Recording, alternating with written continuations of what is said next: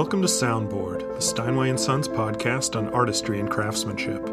I'm your producer and host, Ben Finan, Director of Content at Steinway & Sons and Editor-in-Chief of the online music magazine listenmusicculture.com. My guest today is Steinway artist Mahani Teave, who hails from Rapa Nui, aka Easter Island, located some 2,000 miles off the coast of Chile in the Pacific Ocean. Teave is the first professional concert pianist from Rapa Nui, and after years spent concertizing all over the world, she returned to the island and founded a music school there in 2014. Teave spoke to me from Rapa Nui, so please forgive the audio quality.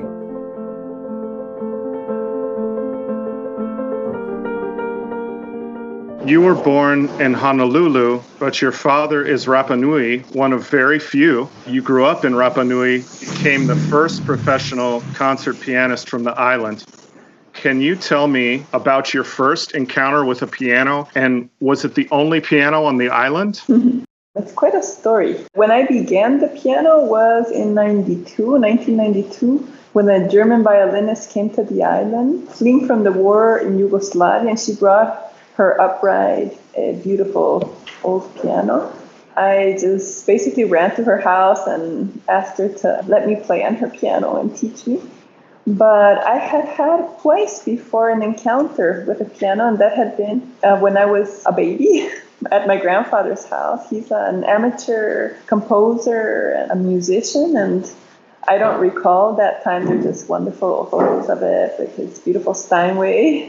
When I was 7 years old, I visited him and fell in love with the instrument. And that was just a brief visit to the United States. And when we got back to the island, it was just like a dream-like thing. And when this teacher came to the island, I was just absolutely thrilled to be able to get the chance to study. She didn't really want to teach me at first because she wasn't there to teach. She was a retired woman and wanted her peaceful years to not involve teaching. But I insisted, and I asked my mom to insist, and finally got a chance to start learning with her. And that was a big blessing, tremendous gift. You ended up becoming the first professional pianist from Rapa Nui, and you toured the world, and then you returned home to start a music school. And I'm wondering what drew you back, apart from living in Berlin, because I live in Berlin now, so I understand wanting to leave Berlin sometimes. But I'm wondering, what was it that drew you back, Mahani? Well, I actually loved living in Berlin. I was really quite crazy about it because there were so many musical opportunities and so many concerts and such a rich cultural life. I just enjoyed tremendously my years there. And also Berlin has a lot of nature and lakes and places where you can just really have contact, that profound contact with nature, which I had been missing in the previous years of studying. Well, I felt for many years, actually, that I owed something to the island. I mean, I find that there's so many incredible musicians out there, and I felt I really could do more for the kids here by coming back. That did not mean I intended to discard concerts. I just figured, well, we live in this modern era where we can take an airplane and be in, 13 hours in Europe. From Chile, I'd have to add 5 more from Easter Island, so that would be like 18 hours. But my intention had been to continue with the music and the concertizing and to be able to fund the school, and in the beginning to have teachers that are, experts in the beginners level, and maybe with the kids later when they get older, then I could actually start teaching them myself. And that's what I'm doing right now. It ended up that the project was so big and also so difficult because just to start a music school somewhere where there's never been anything like this done before, and to get instruments here. And we had 8 years of free lessons for the children. So it was quite a challenge. It has demanded most of my time and most of the previous many years sort of to get this project going. And we've done it together with other Rapa Nui people because they also had gone abroad and studied and had learned tools with which they wanted to help the island in different areas of their expertise. So in sustainability, conservation of patrimony, natural resources, the medical aspects, and so on. So we really contemplated this project as an integral project where we could actually help develop the island towards a better horizon in a way. Like, we need to worry about giving the opportunities to children, which they did not have until now, to be able to develop in the classical instruments, piano, violin, cello, have their orchestra lessons, their ear training. But we also wanted to do some of our own culture rescue through the language, through the ancestral chants, through the ukulele, and at the same time be able to face the different problems that we're having on the island, which are basically environmental problems. Because, as you know, we're in a tremendous climate crisis at this moment, and we wanted to propose solutions to that. So we decided to build our school with a model called Earthship Biotecture, which involves using recyclable materials. So we use 6 years of garbage. It has solar panels to produce natural clean energy. It has rainwater collectors, and using ancient as well as modern technologies, and bringing back some of the ancient ways of cultivating. For us, it's very important to think of us as integral human beings. We cultivate our spiritual and emotional part through the music, intellectual as well. We are helping the society by raising this generation of clear-minded children. They're, working with their instruments, and at the same time, conscientious of the reality we're facing as a planet. In a way, we are trying to propose solutions to it. Maybe not at such a big scale, but if we can do it here on the island, at least maybe it can inspire other places and can give hope to other places.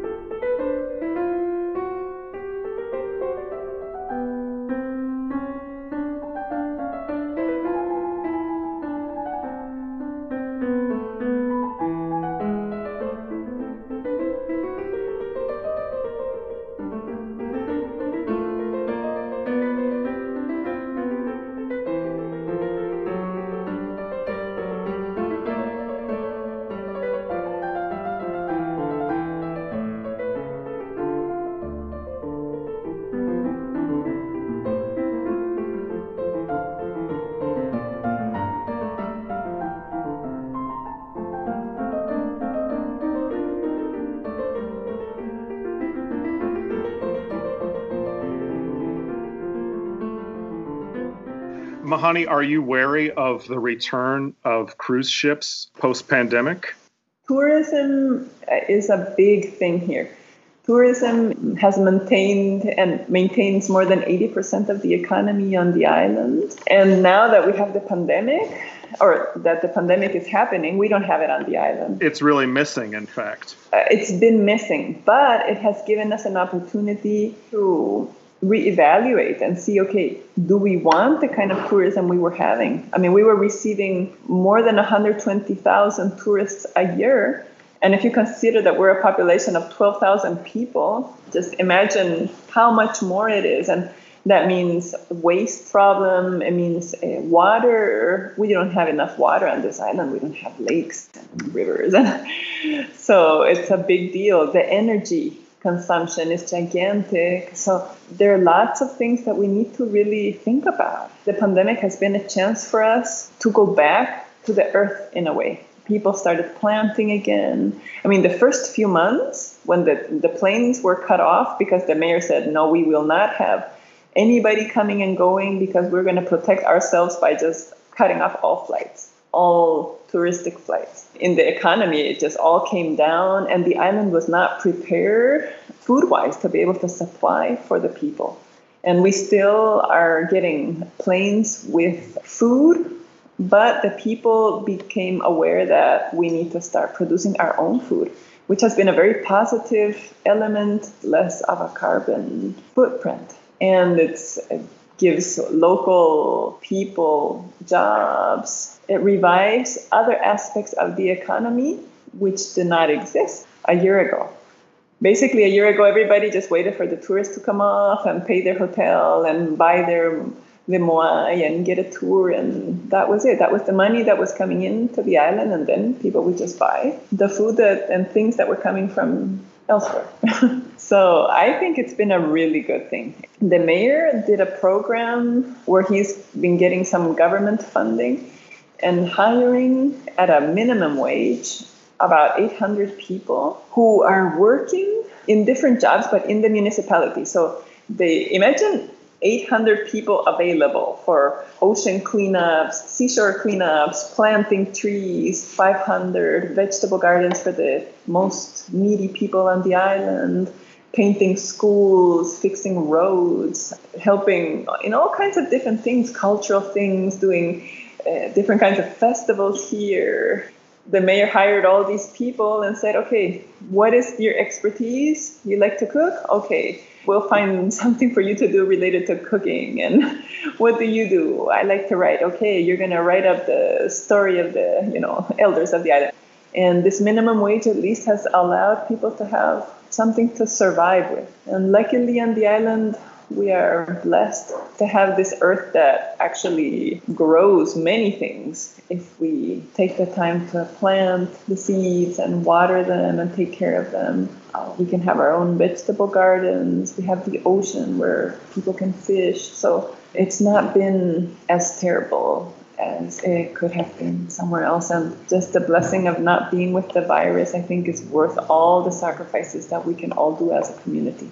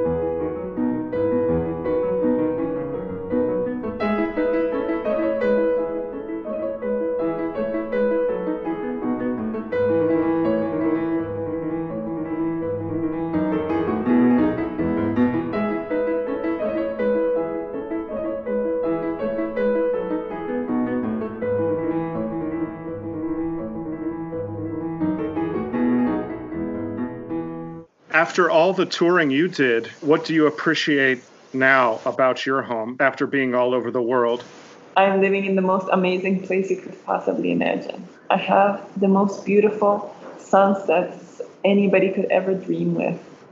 The moon, gigantic moon, comes out right behind my house. I'm located in one of the hilltops, and I have this gigantic view of the ocean and so much nature and the stars at night shining incredibly. And I have my piano there, and I can just be practicing in this incredibly inspiring atmosphere and place. I have the ocean if I want to go swim. It's a very natural life, clean air, good weather.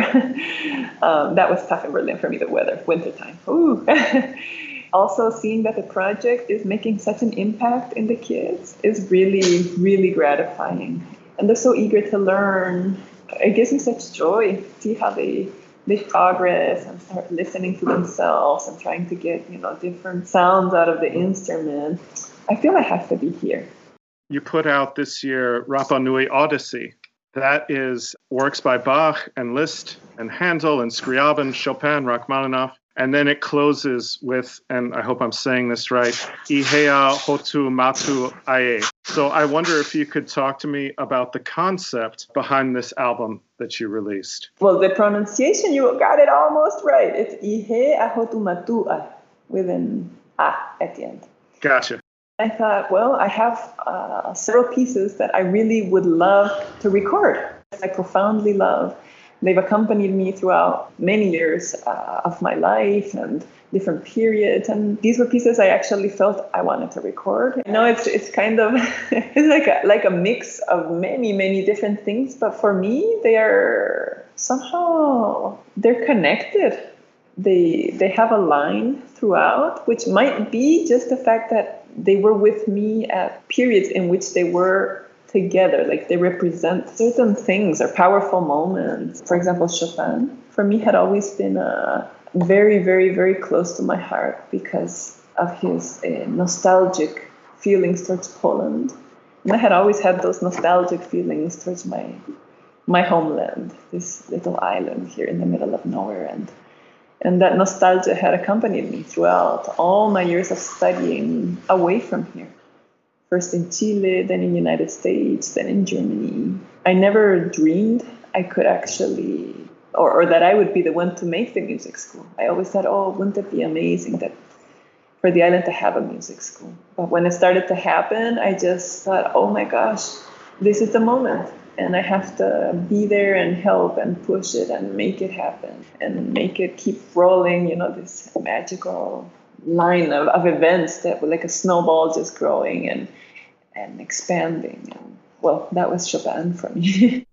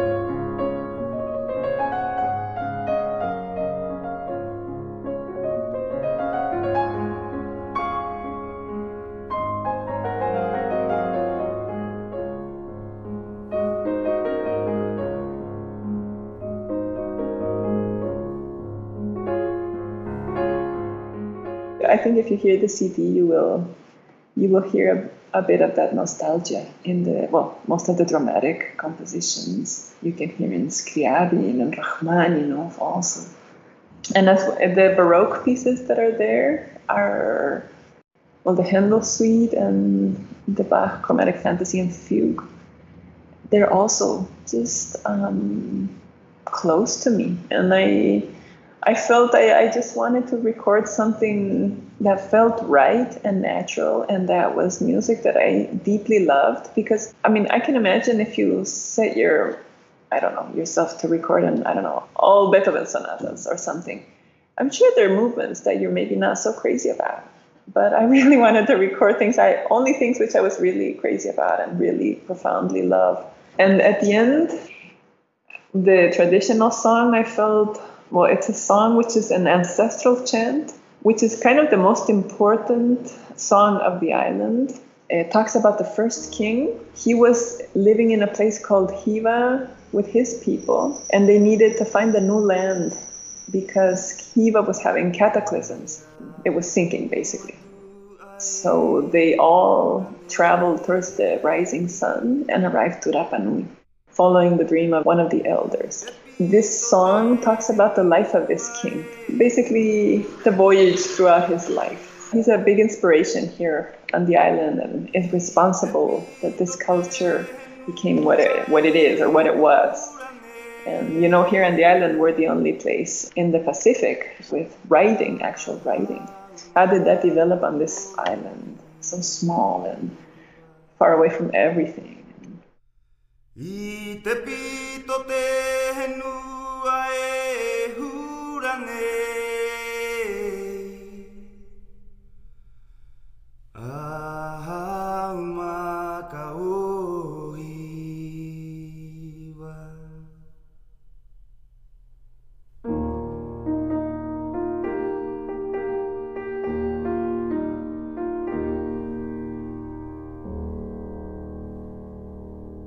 You've been listening to Soundboard, the Steinway & Sons podcast on artistry and craftsmanship.